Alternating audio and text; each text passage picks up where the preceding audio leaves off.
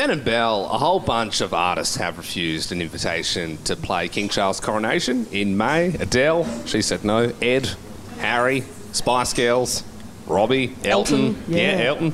Kylie, all said no. Never fear, though, because Snoop Dogg he's put his hand up and said, I'm available. I'm keen to play the coronation. I did Rod Laver the other day, and I'm warm. I'm ready to go. Is Snoop Dogg a fit for the royal coronation? Is he a Royals fan? Well, he must be, but I heard he's actually been reworking some of his hits to make them more regal, so they fit for the coronation. Wow. And we've actually got an exclusive here on Nova 100.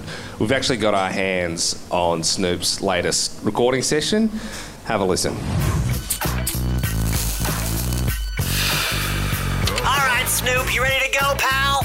Your headphones all good, yeah? All right, let's make some magic.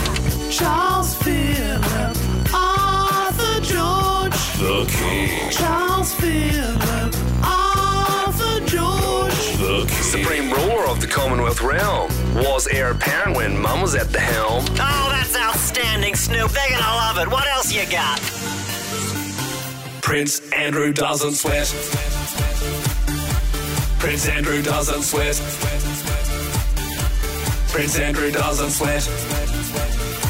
His royal dryness does not sweat. So catchy and so true. Keep it going, Snoop.